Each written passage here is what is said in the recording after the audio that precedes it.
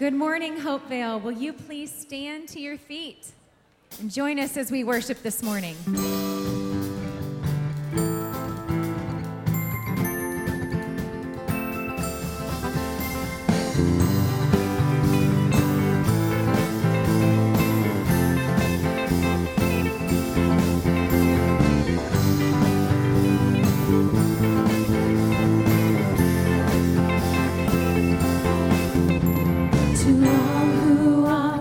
Tired and the heavy laden, hope has come.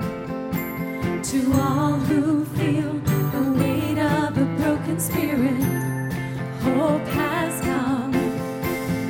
Lift up your eyes, lift up your head. The power of our sin is dead. He has won, and death is swallowed up in victory.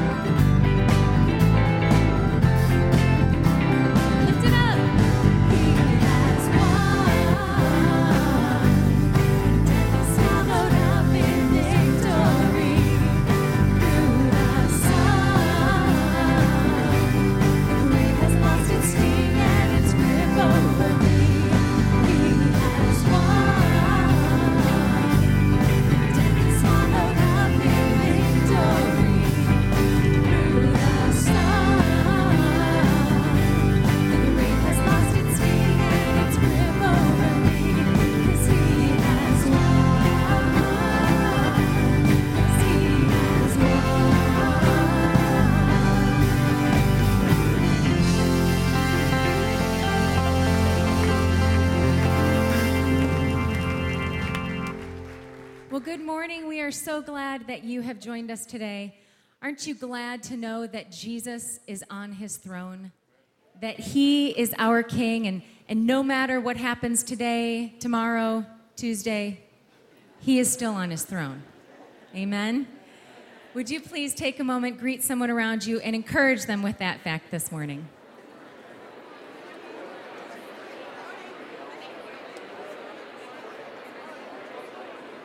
Really warm.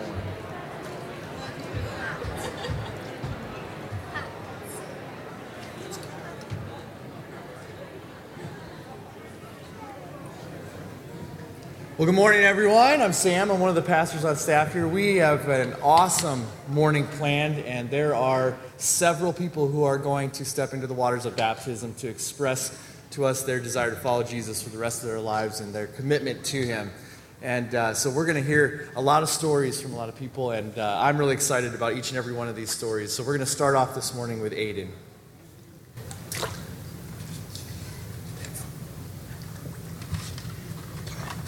Hi, my name is Aiden. I am 7 years old. I started to know about Jesus because I came to church with my mom and dad. I continued to learn more about Jesus through church and asked him to be my forever friend when I was 5 years old at Bible camp. I want to be baptized because I love Jesus. Awesome.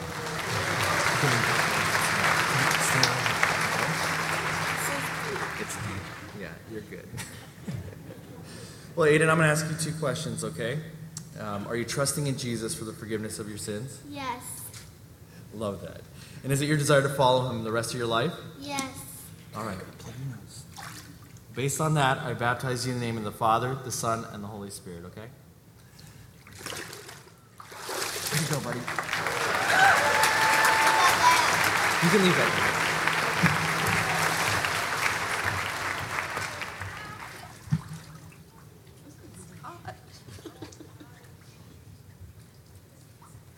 Hello, I'm Deborah Allen. When I first invited Jesus into my life, I was 13 years old.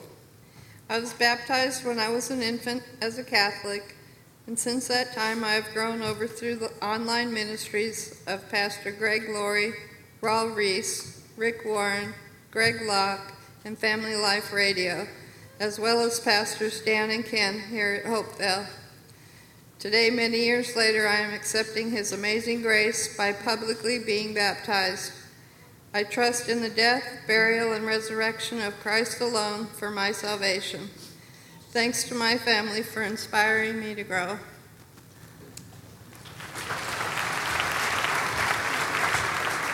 Deborah, I'm going to ask you the same 2 questions. Are you trusting in Jesus for the forgiveness of your sins? Yes. And is it your desire to follow him the rest of your life? Yes. Well, based on that, I baptize you in the name of the Father, the Son, and the Holy Spirit.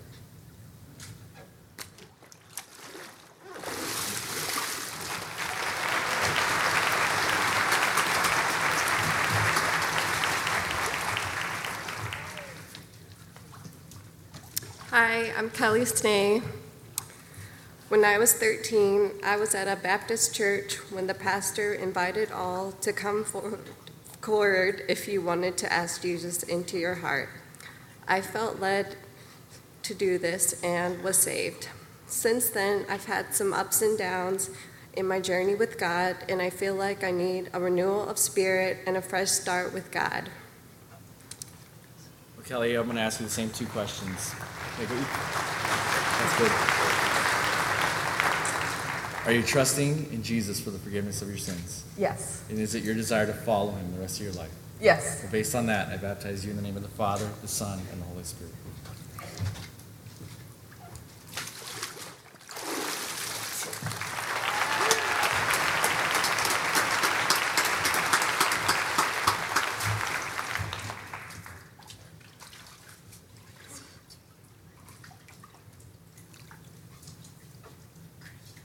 Hi, my name is Sandy Hartwig, and I went through a difficult time in my life, but through that, God worked to bring me back to him.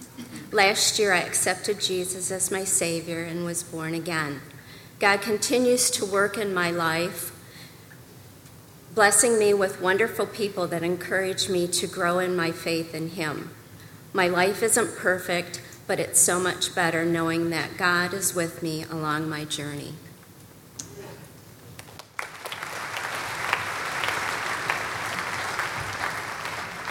Sandra, we're really excited for you, so I'm asking the same 2 questions. Are you trusting in Jesus for the forgiveness of your sins? Yes. And is it your desire to follow him all the days of your life? Yes, it is. Well, based on that, I baptize you in the name of the Father, the Son, and the Holy Spirit.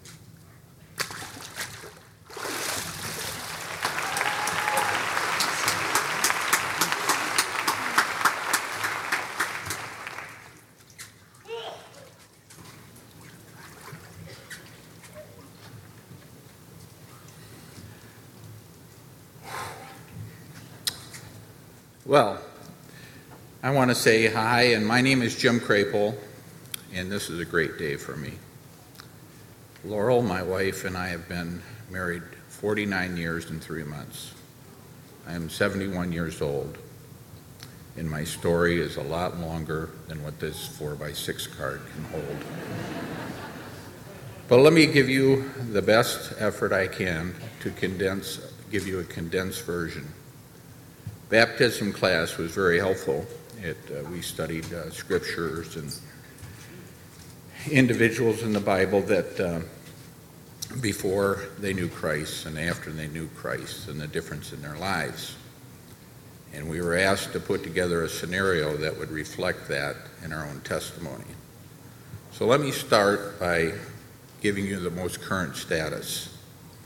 Laurel and I, my wife, have been unbelievably blessed. I claim Jesus Christ as my Savior, and I am thankful for His grace and truth. I've been blessed with an incredible, caring helpmate, my wife.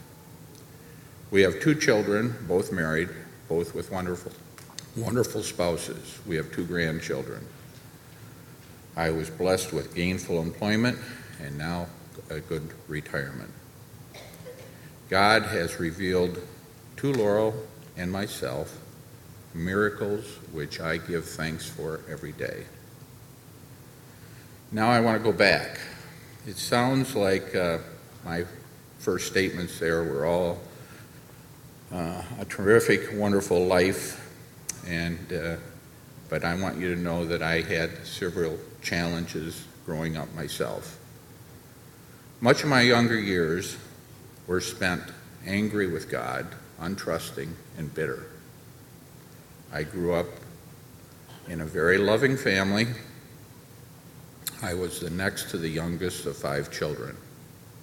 My younger brother was born in 1952, when his mom was in her 40s. My younger brother was born with Down syndrome. I was in the room when the doctor told my mom that he would not live for more than 25 years. In the 50s, 1950, children with severe handicaps were institutionalized. My parents made the decision to keep my brother at home for as long as they could. This was not the then norm. This was pre-Sesame Street. It was pre-Special Olympics. Community social understanding, to me, didn't seem to exist. Internally, I was very angry due to the pain and worry I witnessed at home. I met my wife-to-be while I was still in high school. We went to Arthur Hill. The year was 1960. She was my high school sweetheart. She accepted me with all my baggage and really took a caring for my younger brother. In 1967, we were married. Our daughter was born in 1971 and our son in 1978. Both have college degrees. In our earlier marriage, with our daughter Melissa, we tried attending various churches. And I never really felt a place where I was touched. I remember telling my wife that I didn't want to just go play church. I wanted to learn something. I wanted to get some answers. We tried several different churches, but they all seemed empty of His presence. There was no connection. Our son, who is now a teenager, introduced us to a new church. I remember he was in a Christian band. He played the guitar. I remember the first sermon. The pastor started with these words: "If you're here to play church, you're in the wrong place." It was like a lightning bolt hit me. I've been a Christian for 23 years now. I realized that I need to be baptized. My parents My brothers and sisters had documents that said they were baptized. I believe I was, but I never found the documents. So here I am today. You know, his word says that he will use all things for good. Somehow, he, capital H, turned me totally around. The very issues that I felt were unfair and sources of my anger turned to be absolute, incredible experiences that taught me about the value of life and compassion. The Bible says, believe and be baptized. That's why I'm here today. For all of you that have many more years in front of you, and maybe your story hasn't started, let me say this to you. I don't know where you are in developing or realizing your story, but he will make it beautiful if you will confess, learn, study, obey, and most important, through trusting love, cooperate. Thank you.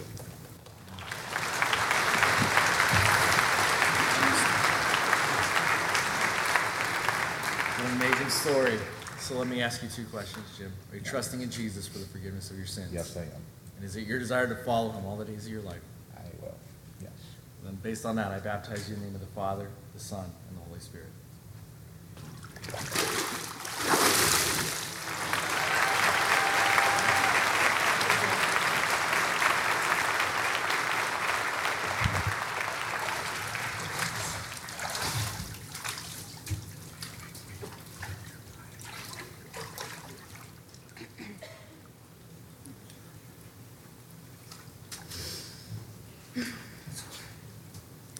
Hi, my name is Jordan Sand, and before being introduced to Hopevale, I was heading down a dark path in life. I did things that I regret, but I have grown from those experiences and was blessed with a second chance. My relationship with Christ put me on the right path, and it has changed my whole life.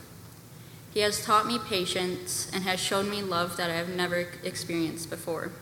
I thought I knew what love was and what it felt like until one day during worship in the Dominican Republic, my body overwhelmed me with emotion, and I felt so much love overflow that I felt numb, and I knew that it was Christ showing me his true, unconditional love.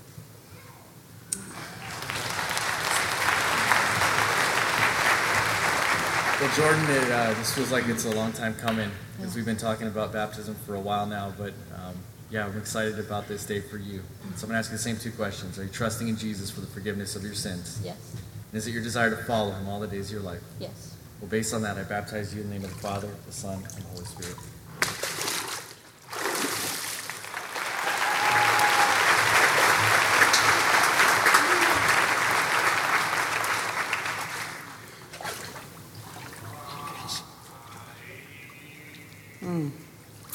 Good morning. Hi, my name is Susie Murday. I've been coming here for 3 years now, and I feel closer to God. I want to walk with Jesus in my heart. I am very blessed to have 3 grandsons and my children. I was baptized when I was a child, not fully understanding what it meant. I have stronger faith now, and I want to be baptized again. I feel very blessed to have this day.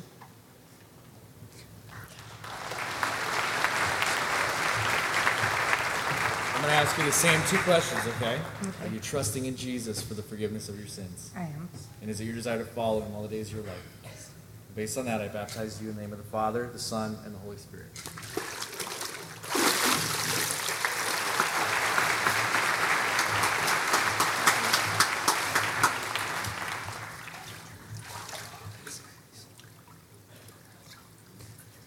Hi, my name is Adam Coinas. At my previous church, it was hard understanding the ways of Jesus and how they related to my life. I came to know and trust Jesus as my Savior at Winter Retreat last year. I connected with Jesus like I had never before through the songs we sang and the sermons that were given. Since giving my life to Jesus, it has been very refreshing and joyful. I no longer try to avoid situations that make me uncomfortable, awkward, or angry. Now I see those as opportunities God is giving me to grow as a person. And the best part is, no matter what the outcome, it is so nice to know that Jesus will always love me. Thank you.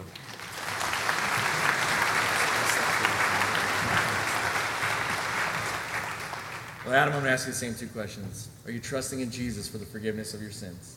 Yes. Is it your desire to follow him all the days of your life? Yes, it is. Well, based on that, I baptize you in the name of the Father, the Son, and the Holy Spirit.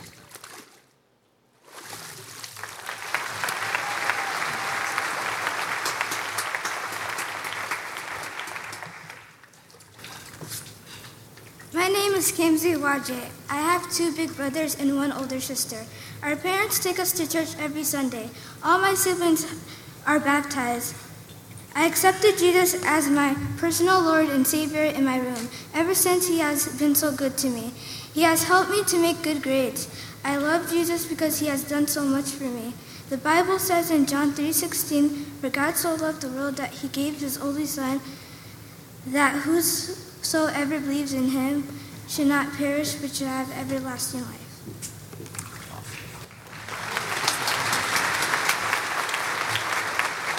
I'm going to ask you the same 2 questions, okay? Are you trusting in Jesus for the forgiveness of your sins? Yes. Is it your desire to follow him all the days of your life? Yes. Well, based on that, I baptize you in the name of the Father, the Son, and the Holy Spirit.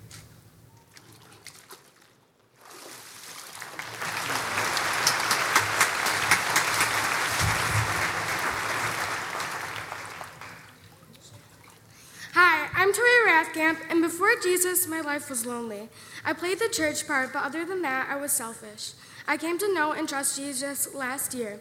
Last winter retreat, Pastor Stan was talking, and there was a big pow moment in the room. It seems like the whole room felt God's love, and I was convinced then and there that I wanted to get baptized. Since giving my life to Jesus, it has been clear. The relationship between God and I is great, and I hope to continue to build it. Tori, I'm going to ask you the same 2 questions, okay? Are you trusting in Jesus for the forgiveness of your sins? Yes. Is it your desire to follow him all the days of your life? Yes. Based on that, I baptize you in the name of the Father, the Son, and the Holy Spirit.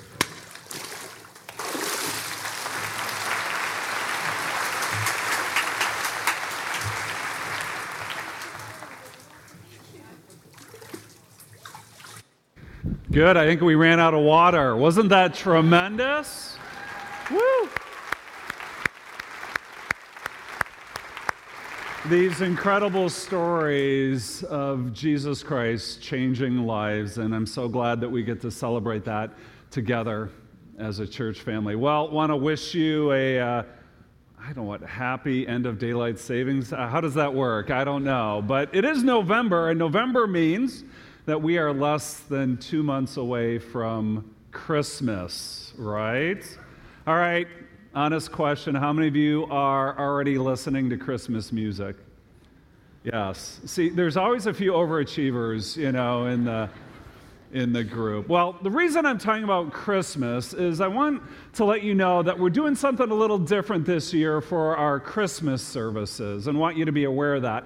We typically, the last few years, have had 4 services on Christmas Eve, but this year we are actually going to do 5 services spread over 2 days, right? And so as you can see on the slide here, we're going to have 2 services on Friday, December 23rd at 5 and 7 p.m., and then we're going to do 3 services the next day, Christmas Eve day, on the 24th at 1, 3, and 5 p.m. We'll also have ministry for our younger children at each service as well. And I know that a lot of us make our plans. We're trying to figure out, vacation, being with family, things like that. So wanted to get this information to you ahead of time. We're going to talk more about it later on as we get closer to Christmas. But we're excited. We're excited because it's our opportunity, not just for those of us who call Hopevale their church home, but for family, for friends, for people in our community, we get to celebrate the greatest news ever, that Jesus Christ has come into this earth.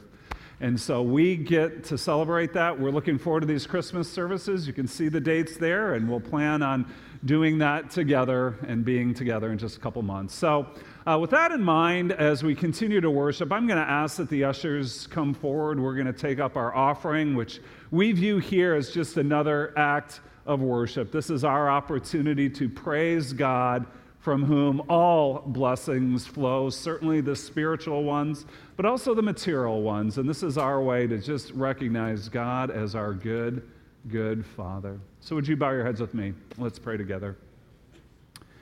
Heavenly Father, we declare together what we have sung at the beginning. He has won. Jesus Christ is our victor.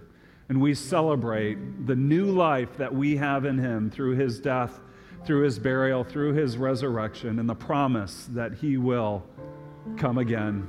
Thank you for just milestone moments for us as a church family and to celebrate with these 11 who've been baptized today. And may you take just the sacredness of this day, of this moment in their lives, and seal it deeply in their lives, that it would just be with them forever. And God, too, we would just ask now, as we continue to worship, that you would go before us, that your presence would be with us, and we would sense your deep and abiding peace, whatever we may face. Now, as we worship through our giving, take these gifts as our gift of gratitude and love just back to you, and bless them and multiply them, not only in this church, not only in this community, but around the world. For your glory and your name's sake, we pray. In the name of Jesus, amen.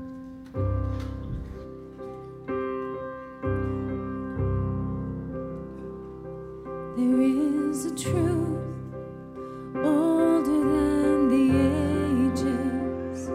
There is a promise of things yet to come.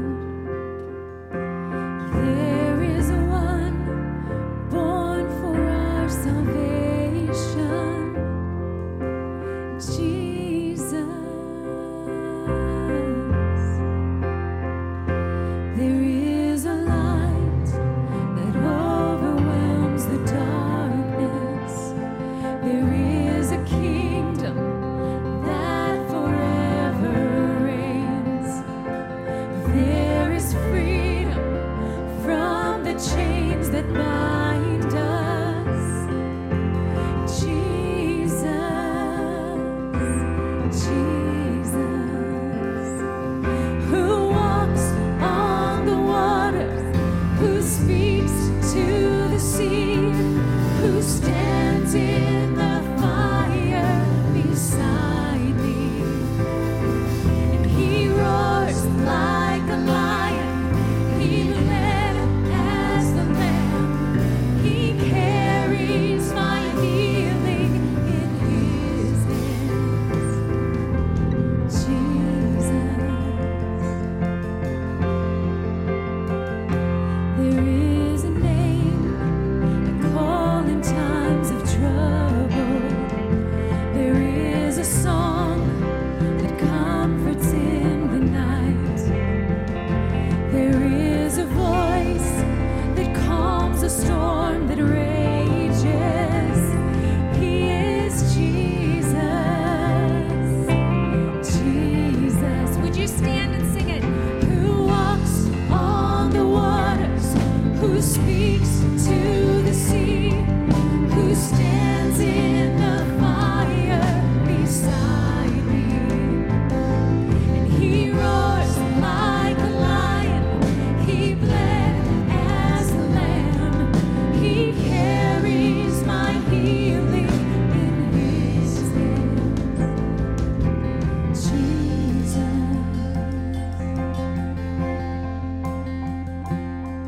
Messiah, my Savior, there is power in your name.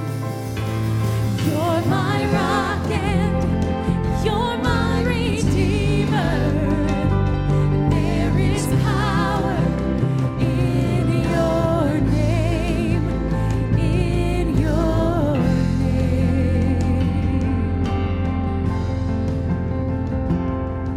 You walk on the waters, you speak to the sea, you stand in the fire beside me. You roar like a lion, you bled as a lamb.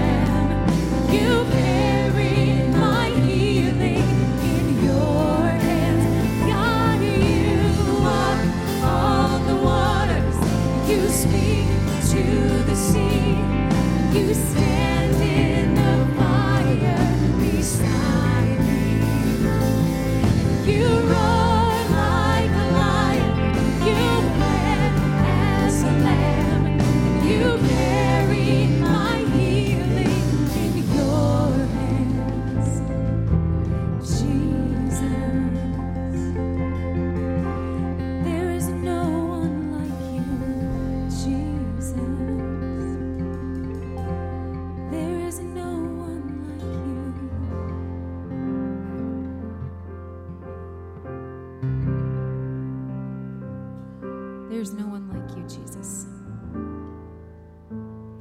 We exalt your holy name.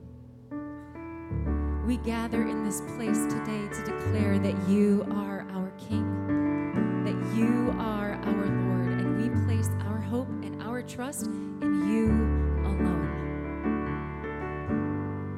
Praise your holy name, Jesus. In Christ alone, my hope is found, and he is my light, my strength, my song, this cornerstone, this solid ground, firm through the fiercest drought and storm. What heights of love, what depths of peace, when fears are stilled, when striving cease. My comforter, my all in all, here in the love of Christ I stand. In Christ alone, who took on flesh, fullness of God in helpless babe, this gift of love and righteousness, scorned by the ones he came to save, till on that cross as Jesus died, the wrath of God was satisfied. For every sin on him was laid. Here in the death of Christ I live. Oh,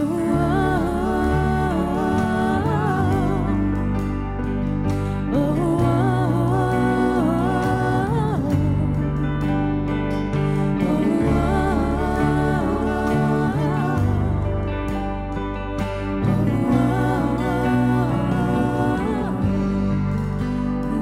in the ground his body lay, light of the world by darkness slain, and bursting forth in the glorious day, up from the grave he rose again, and as he stands in victory, since curse has lost its ring on me, lion lives, he is mine, bought with the precious blood of Christ. Oh, oh,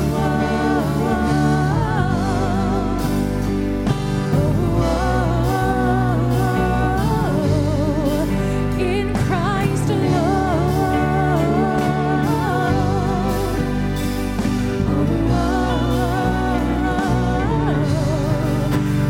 Guilt in life, no fear in death.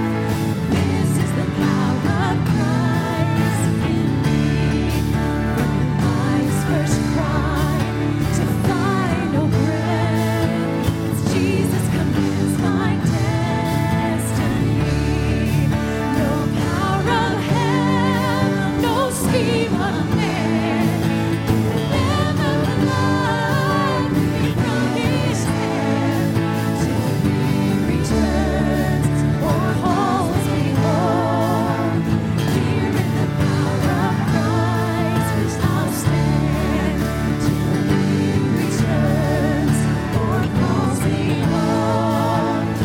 Here in the power of Christ I'll stand.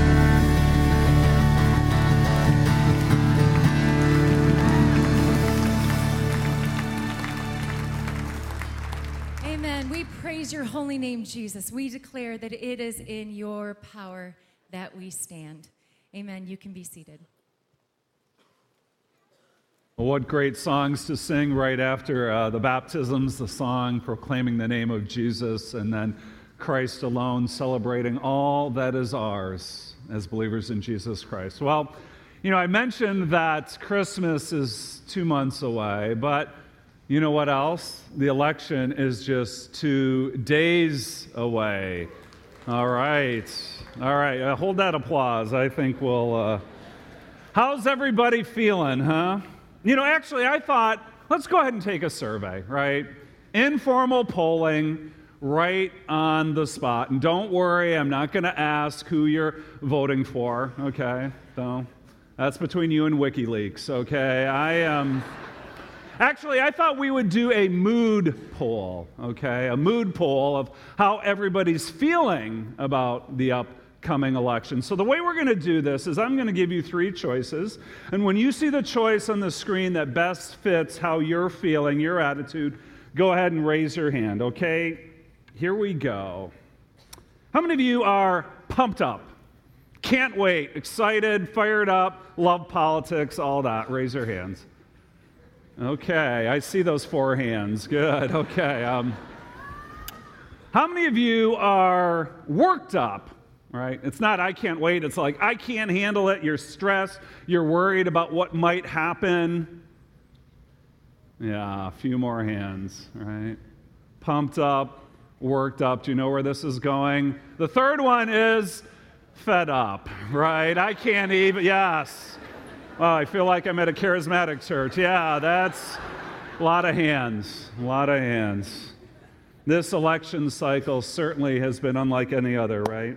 Surveys tell us that in modern times, there have been never have been 2 competing presidential candidates that have had lower favorability ratings than the 2 we have right now, Hillary Clinton and Donald Trump.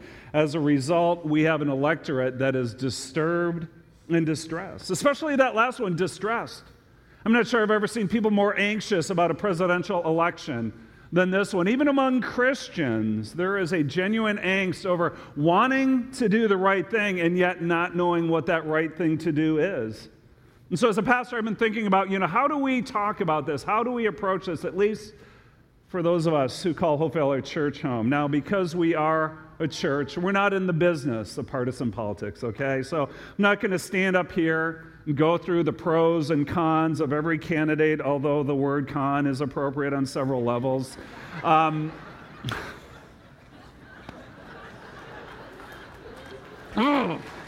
okay. Wow, yeah. I will show more restraint in the third service, I promise. But I do think we can talk about the election from a faith perspective, at least when it comes to worry, and we'll get to that in a little bit.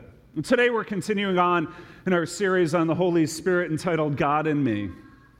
God in me, where week after week we're looking into the scriptures and seeing that the Holy Spirit, who is God, lives within every one of us as Christians. That from the moment of our salvation in Jesus Christ, the Holy Spirit indwells our life. And not only does he awaken us to new life, but he also empowers us to change and to grow toward a better life. It's what we talked about last week, a life where we, as we walk by the Spirit, are increasingly over time becoming more and more like Jesus in who we are, what we do, and how we love. God in you, God in me, this is the Holy Spirit in us. And so today, as we move on and talk about another one of the ministries that the Holy Spirit has in our lives, I got to tell you, I continue to be amazed at how God coincidentally, right, arranges what's going on out there with what we talk about in here. Because this morning, we're going to look at Scripture and see how the Holy Spirit longs to bring peace and comfort into our lives. Peace during the storms of life. Comfort during those times of fear and worry when they try to overwhelm us, right? So as much as I wanted to have a little fun at the beginning with the election and that informal poll, it would be foolish of me to ignore all the anxiety that some of you are feeling right now about the election. And so for you, whether it's both of the candidates or one in particular, you can't or you don't want to imagine what the future holds if that person gets elected. It has you knotted up inside. And in some sense, I don't blame you, because everywhere we turn, it seems like the media, the commercials, the candidates themselves go out of their way to what? To stir things up and make you afraid, right? But you know what? Even if this wasn't election season, there's still enough else going on that gets us worried, right? School worries, job worries, money worries, debt worries, student loan worries, friendship worries, relationship worries, singlehood worries, marriage worries, parenting worries, grandparenting worries. You would think that as you get older, the longer you walk with the Lord, that all that would go away, but that's not always the case, is it? No matter the age, no matter the phase of life, we're all susceptible to anxious thoughts and paralyzing fear. Thankfully, though, we're not in this alone, right? We have an advocate, Jesus calls him, a helper, a comforter who is bigger, who is stronger, who is smarter than anything we'll ever face in this life.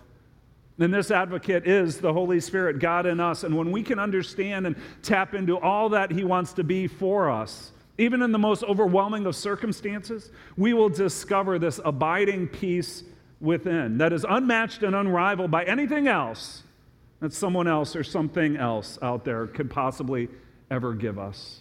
So today we're going to dig into some Bible passages. We're going to see this supernatural spirit-filled peace and how it works. But before we get to that, I first want to spend some time thinking about why we even worry in the first place and what is really at the root of our worry. Now, I know I gave you a bunch of examples earlier about the kind of things that make us worry, money issues, people issues, things like that.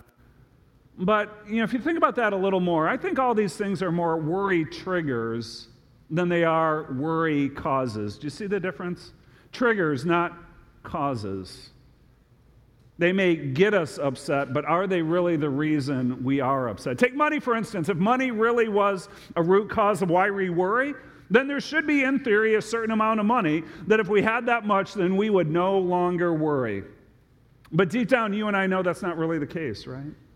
And so whether it's a time in your own life when you had more than you ever thought you would, or it's the stories you hear about even the very wealthy and their lingering discontent and insecurity. Money itself, we know, cannot ultimately rescue us from worry and bring us the peace we're looking for.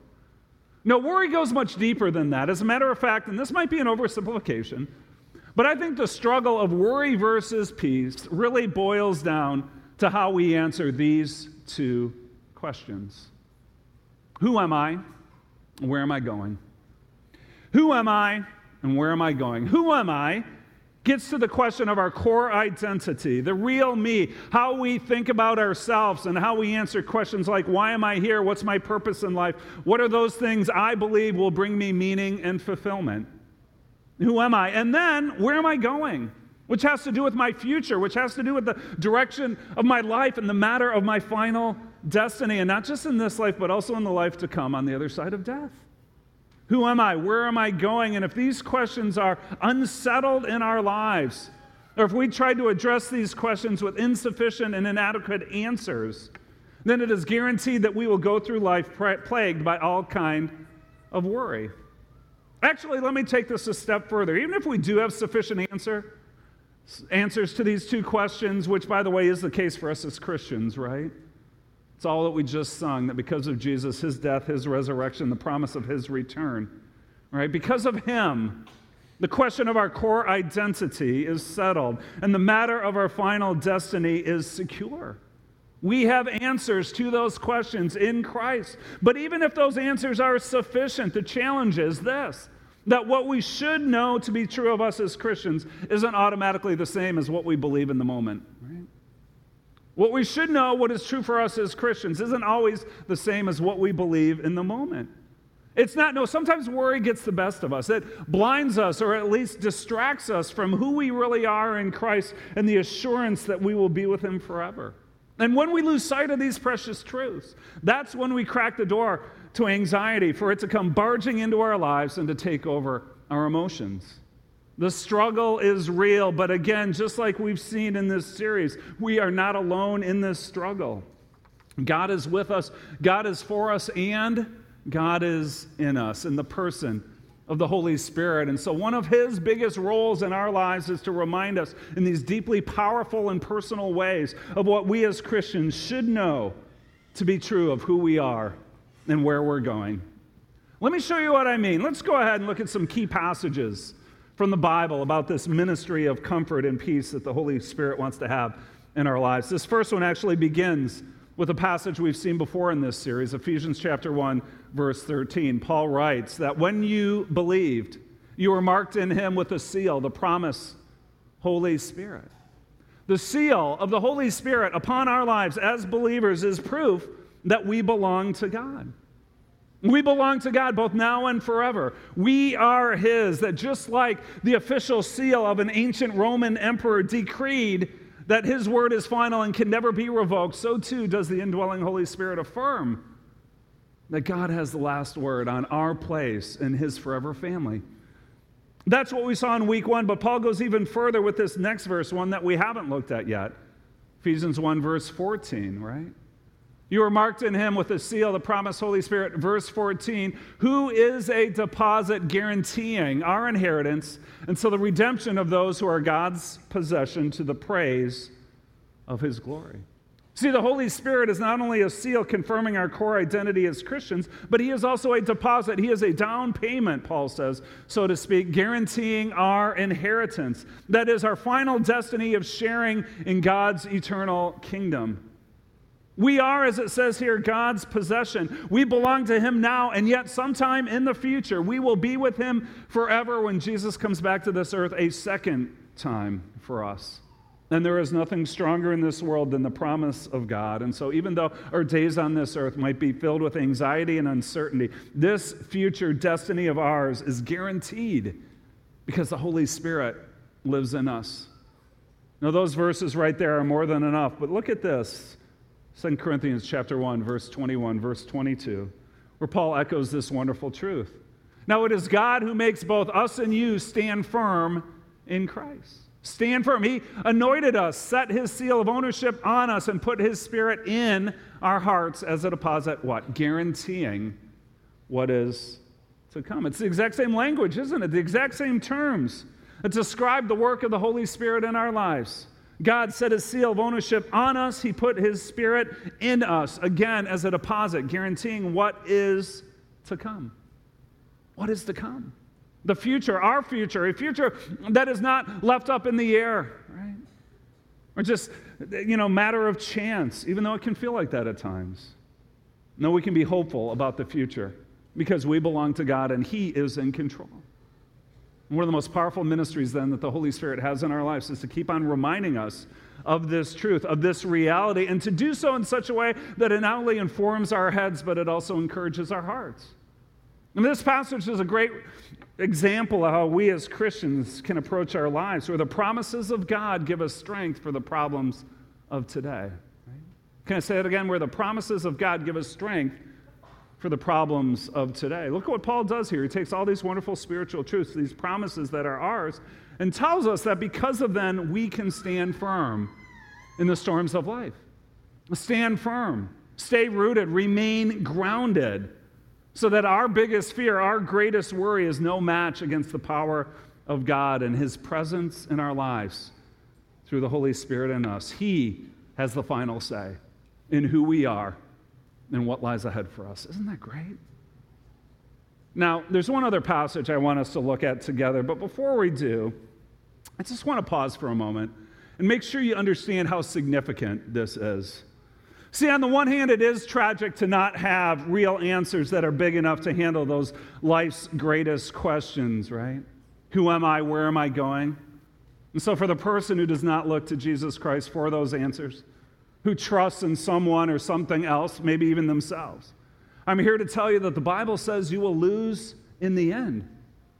You will lose in the end, and that indeed is tragic because God offers his salvation as a free gift to all who are willing to humble themselves and receive Jesus Christ as their Savior and Lord. That is the story of the people you saw baptized today, and it can be your story as well, to surrender your life to Jesus Christ and experience the blessing of his love and forgiveness.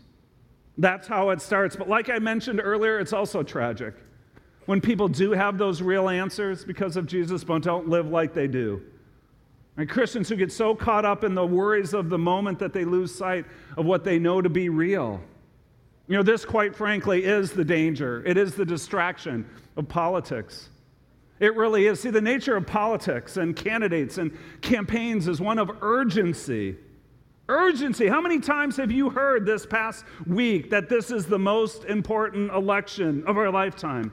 That if we don't act right now, that if we somehow make the wrong choice, then we're not only personally going to suffer, but that we're also responsible for ruining the future of our country and that of our children. Wow, that is a lot to carry. No wonder it's so easy to get swept up in it all. But I think of the words of Stephen Covey, right? He wrote the book a couple decades ago, 7 Habits of Highly Effective People. And he makes the distinction between what is urgent and what is important, right? Urgent versus important. They're similar, but not the same. See, not all important things are urgent. Likewise, not all urgent things are important.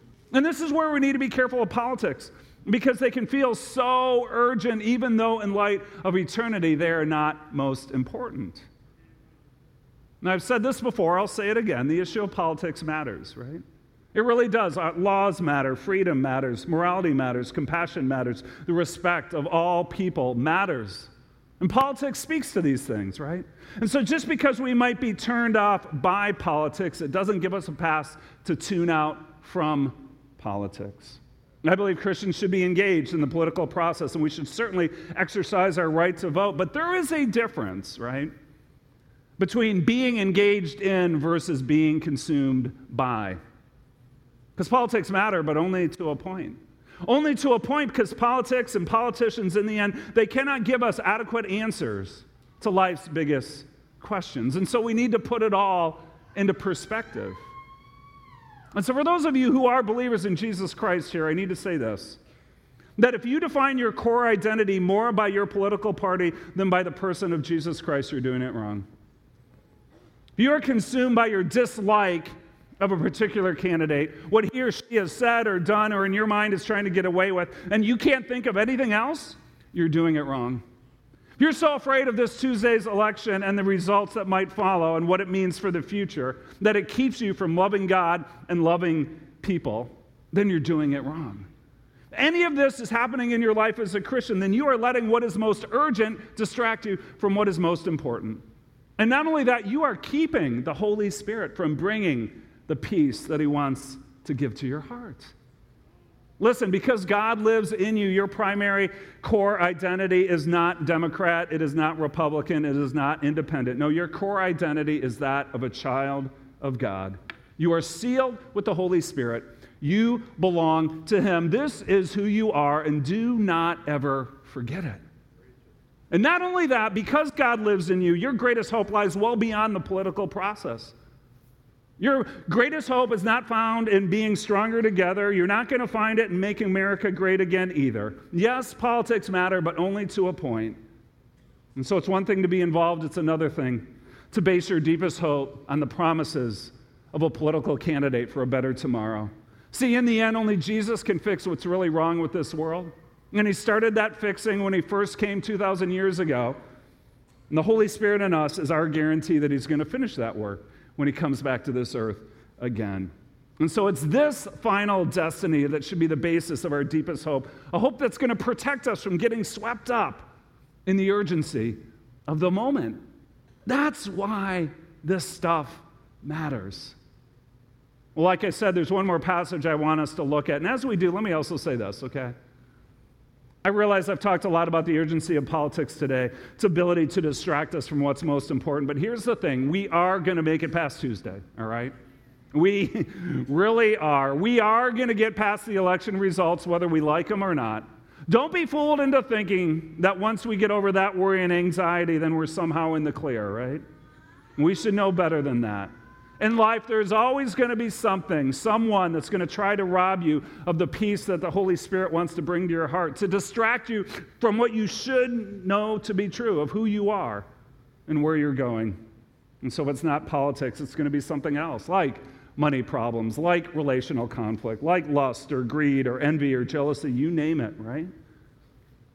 And it's those moments of worry and fear that we need to turn to the Holy Spirit and let him speak truth. Let him speak reality into our lives. Truth like this, Romans chapter 8, verse 14. For those who are led by the Spirit of God are children, or the children of God. The Spirit you received does not make you slaves so that you live in fear again. Rather, the Spirit you received brought about your adoption to sonship, and by him we cry, Abba, Father. The Bible says that it is the Holy Spirit who brings us into the family of God as his sons and as his daughters. And because we are now part of his family, we are no longer captive to fear. For those who are led by the Spirit are children of God, and by the same Spirit, Paul says, we cry, Abba, Father. Now you're looking at that, and just to make it clear, when Paul says Abba, he's not talking about a Swedish pop band, okay? I know that's what some of you are thinking, right? That'd be pretty weird, right? And yet the way he's using the word is actually just as strange for those first century listeners, to the religious elite of the day. This word Abba is an Aramaic word. It means something like daddy or papa or some other intimate, affectionate term for a father. And yet here's Paul, this dignified, religious, respected church leader, using these words to speak of God, Abba and Father, the Almighty God himself, the creator and sustainer of this universe. It was so absurd. No one in that day and age spoke of the Lord like that. But here's the Apostle Paul telling us as Christians that the Holy Spirit has brought us into this welcoming, affectionate, tender relationship with the God who created this world, with the God who created you. Verse 16, the Spirit himself testifies with our spirit that we are God's children. There it is, right there, our core identity, that because of Jesus, we are God's children. As a matter of fact, this one reality about who we are is so important. The Holy Spirit makes it his main job to keep on reminding us of this to the deepest places of our souls. The Spirit himself testifies to our spirit that we are God's children. Actually, would you say that with me? The Spirit himself testifies with our spirit that we are God's children. Listen, as Christians, we need to know this. We need to believe this. We need to build our lives on this, and we need to keep coming back to this again and again and again. Actually, I'd make all of us, make this our goal this week to memorize this passage. Write it down, put it on your phone. Keep reading it every day. Say it over and over and over until it becomes part of who you are. The Spirit himself testifies to our spirit that we are God's children. Incredibly powerful truth. And I guarantee you that the more you come to know God better, the more this defines your core identity, then the more that you will experience the peace of God that the Holy Spirit wants to bring to your heart. It will happen, and yet it doesn't end there. Verse 17. Now, if we are children, then we are heirs, heirs of God and co-heirs with Christ, if indeed we share in his sufferings in order that we may also share in his glory. Again, our core identity as children of God goes hand in hand with our final destiny. Remember back in Ephesians 1 when the Apostle Paul talked about our inheritance. Here it is again. We are heirs of God. We are co-heirs with Christ and all the blessings and the riches and the glory of his eternal kingdom. Those are ours, and whatever wealth or happiness you could possibly imagine in this life, that all pales in comparison to what awaits us as children of God and heirs to his kingdom. This is our future. This is our final destiny, one that is guaranteed by the Holy Spirit. And yet, realistically, in the day-to-day, mundane drudgery of life, this can be hard to hold on to. It can be hard to hold on to because it's not always our experience in the here and now. As a matter of fact, just like Jesus, our lives in this world can be riddled with suffering. That's part of life, this side of heaven. And sometimes that suffering can get so intense that it keeps us from remembering this truth. Where we're tempted to believe that the way it is now is the way it's always going to be. That's why we need to keep on looking back to the Holy Spirit to tell us what is real, to tell us what is true, even if it doesn't seem that way at the time. That's why the Apostle Paul can keep this outlook on life and encourages us to do the same. Verse 18, I'll close with this. He says, because of all this, then he says, for I consider that the sufferings of this present time are not worth comparing with the glory that is to be revealed in us. Listen, any politician, any pastor, anyone else who promises you a life free of suffering and pain this side of heaven, they're lying to you. They are. The glory of Scripture is that it not only gives it to you straight, not only tells you that the way things are, but it also gives you, as a Christian, perspective to keep on going and not give up. So Paul says, oh yeah, you are going to suffer in this life.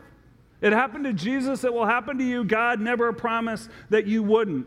But what he did promise is that when it's all said and done, that when you as his beloved child reach your final destiny, he says, no, he guarantees that it's all going to be worth it in the end. Perspective. For I consider that the sufferings of this present time are not worth comparing to the glory that is to be revealed in us. And it all comes down to this: your core identity, your final destiny. God answered these questions for you through his Son, our Savior, Jesus Christ. You are a child of God. That is who you are. You are an heir to his eternal kingdom. That's where you're going. So let the Holy Spirit keep on reminding you of who you are and where you're going. Listen to his voice of truth. Look to him at all times, especially during the storms of life, so that he can bring you his peace, right? Now and forever. Let's pray together. And Father, we thank you for this truth-telling, encouraging ministry that the Holy Spirit has in our lives to remind us of who we are in Jesus. That more than anything else, we are beloved sons and daughters of our Heavenly Father, who is the Almighty, living, everlasting Lord. And God, because you reign over all, our future, our final destiny, it's guaranteed. You've given us your Holy Spirit as a seal, as a deposit, guaranteeing our inheritance to what is to come. And so this life, though it brings us worry and anxiety and uncertainty, the end, we know how it's going to play out. So open our eyes, speak truth and peace into our hearts.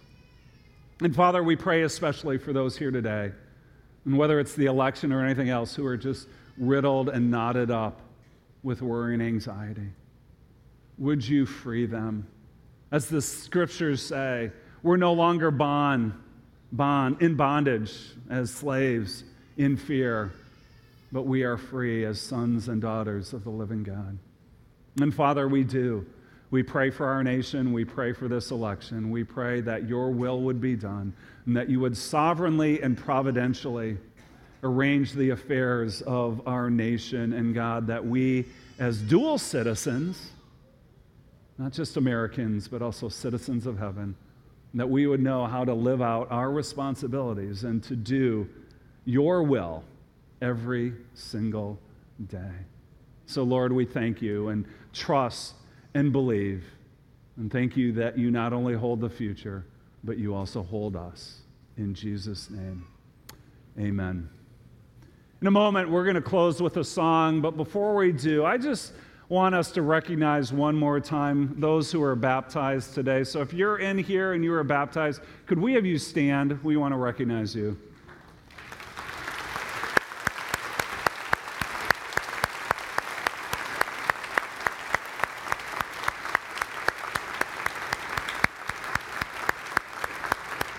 Stay standing. We just are so thankful for your love for the Lord, for your courage to go public and say, Jesus Christ is my Savior, my Lord, and my life. It is such an inspiration to all of us. The rest of us could stand now, and let's just respond in song.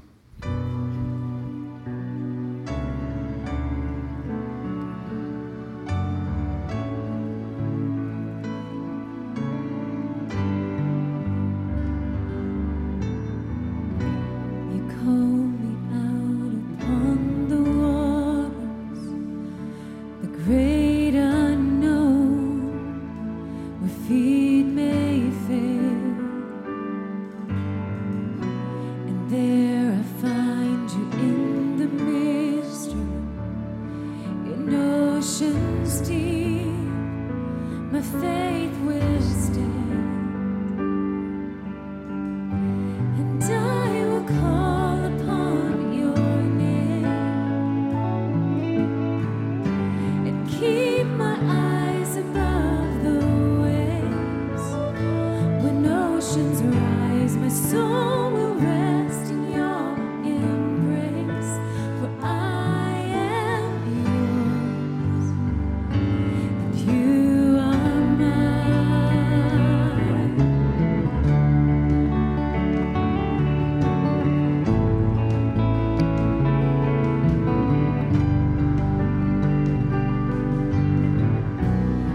grace abounds in deepest waters. Your sovereign hand will be my guide. Your feet may fail and fear surrounds me. You've never failed and you won't start now. So I will call upon your name and keep my eyes above the waves. When oceans rise, my soul will rest in your embrace. For I am yours and you are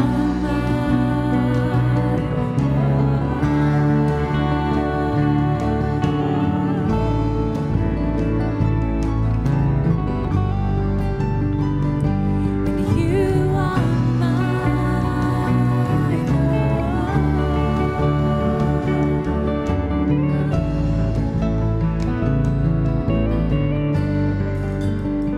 Let's cry out to him this morning.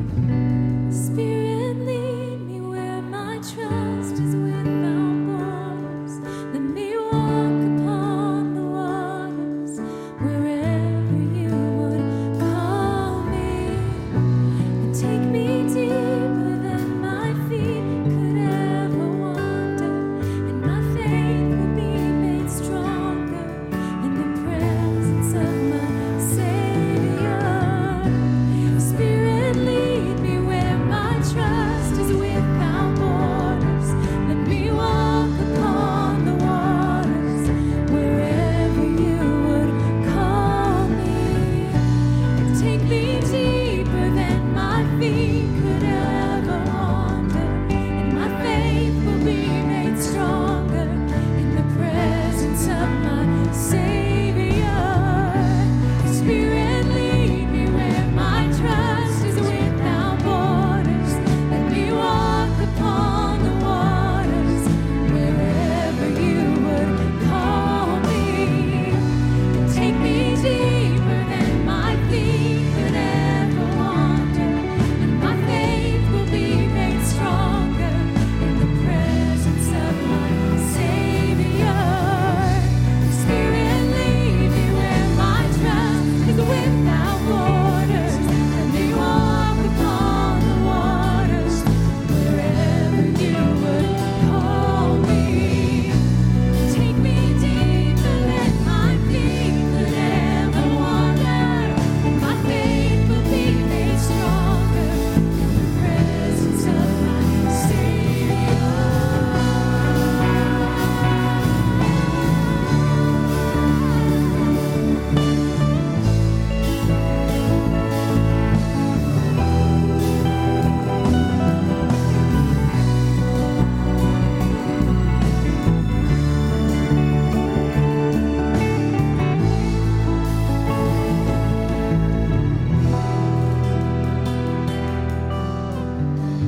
And I will call upon your name and keep my eyes above the waves. When oceans rise, my soul will rest in your embrace. For I am yours and you are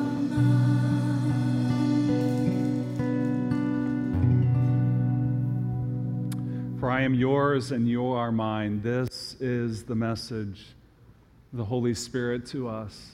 For the Spirit himself testifies to our spirit that we are God's children. Next week, we'll talk about the ministry of the Holy Spirit and leading us as we continue in our God and Me series. But as you go from here, may you be led by God's Holy Spirit in your life. God bless you.